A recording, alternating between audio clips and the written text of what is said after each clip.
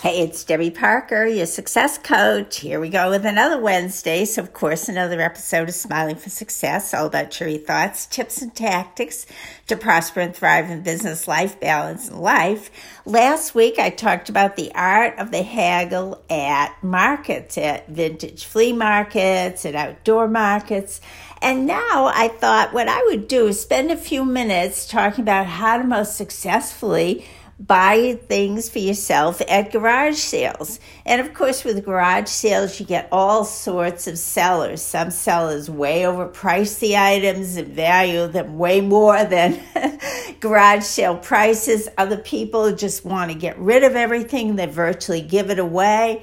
And you get a lot of people in the middle who want to get a reasonable amount for what they have, but at garage sale prices. So what I would say is know in yourself, what you feel comfortable with. And for myself, I kind of divide things into a few segments. Number one, if there's something that I really want and value and can use, even if it's priced a little higher than I want to pay, even if I try to negotiate down and they won't budge, if I realize that, it's really something I would value and treasure and I'm okay with the price, I'll buy it. On the other hand, way at the other end of the spectrum, there might be things that I think, wow, this is nice. I maybe can't use it myself, but the price is such a giveaway. And sometimes this happens for me with jewelry, where it's not my style of jewelry, but I feel like, I could share with friends. Maybe I do a little vending, so maybe I'll vend. But aside from that, it's just, the price is so good, I think I'll pick it up and see. And worst case, I'll give it away as a donation. So nothing lost. And then in the middle there.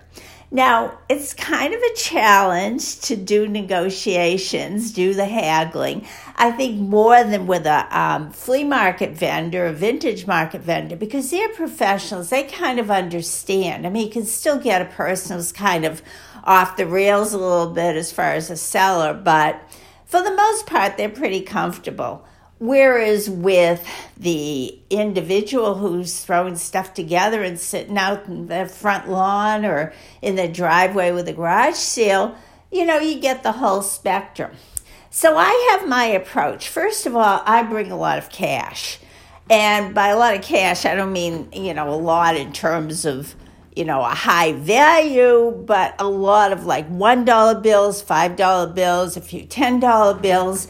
Because my goal is, if I get a good price, I want to give them exact change.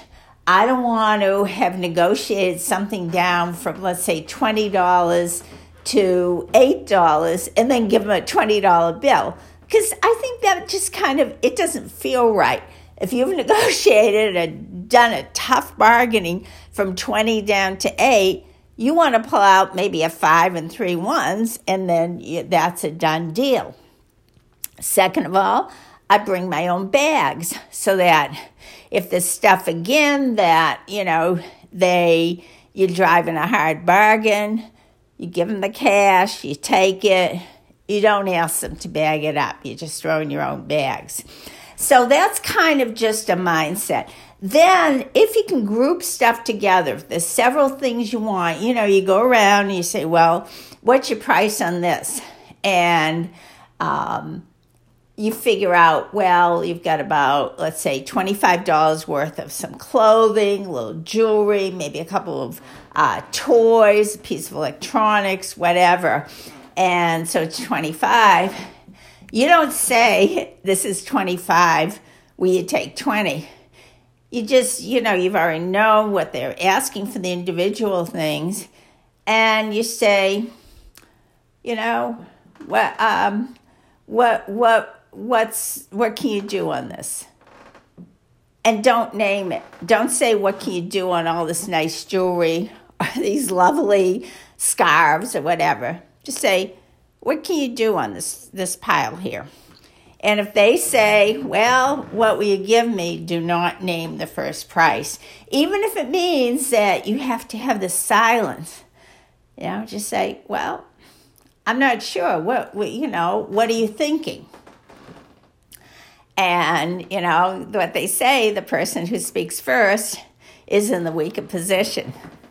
So anyway, that's a good tip to do. And if they come back, you know, like this $25 worth of stuff, and they say, well, I'll take 20, you go lower. How about 15?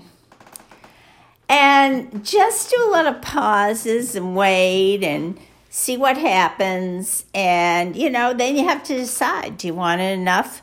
Is the price reasonable enough? And like I say, if you've hit a good price, then say, okay, give them the cash, and off you go with it.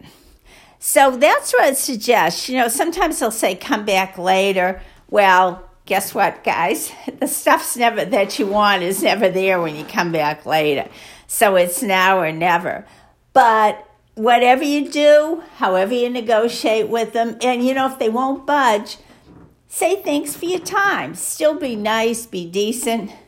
And, you know, you come away with whatever. It's all a crapshoot, but you can get some good stuff that way. So this is kind of my approach.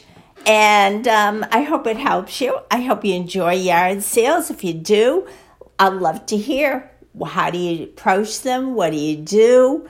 And, of course, I have to throw in, try to get there early. The good stuff goes fast.